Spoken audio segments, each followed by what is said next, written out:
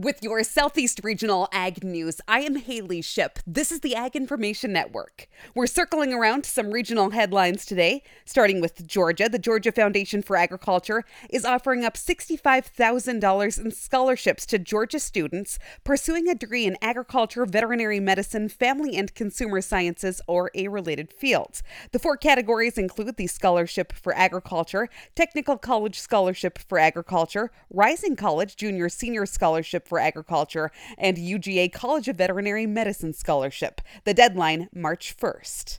Florida lawmakers are looking at bidding adieu to cultivated or lab-grown meat. The Florida House on Wednesday began moving forward with a wide-ranging Department of Agriculture and Consumer Services bill that would ban making or selling the product in the state.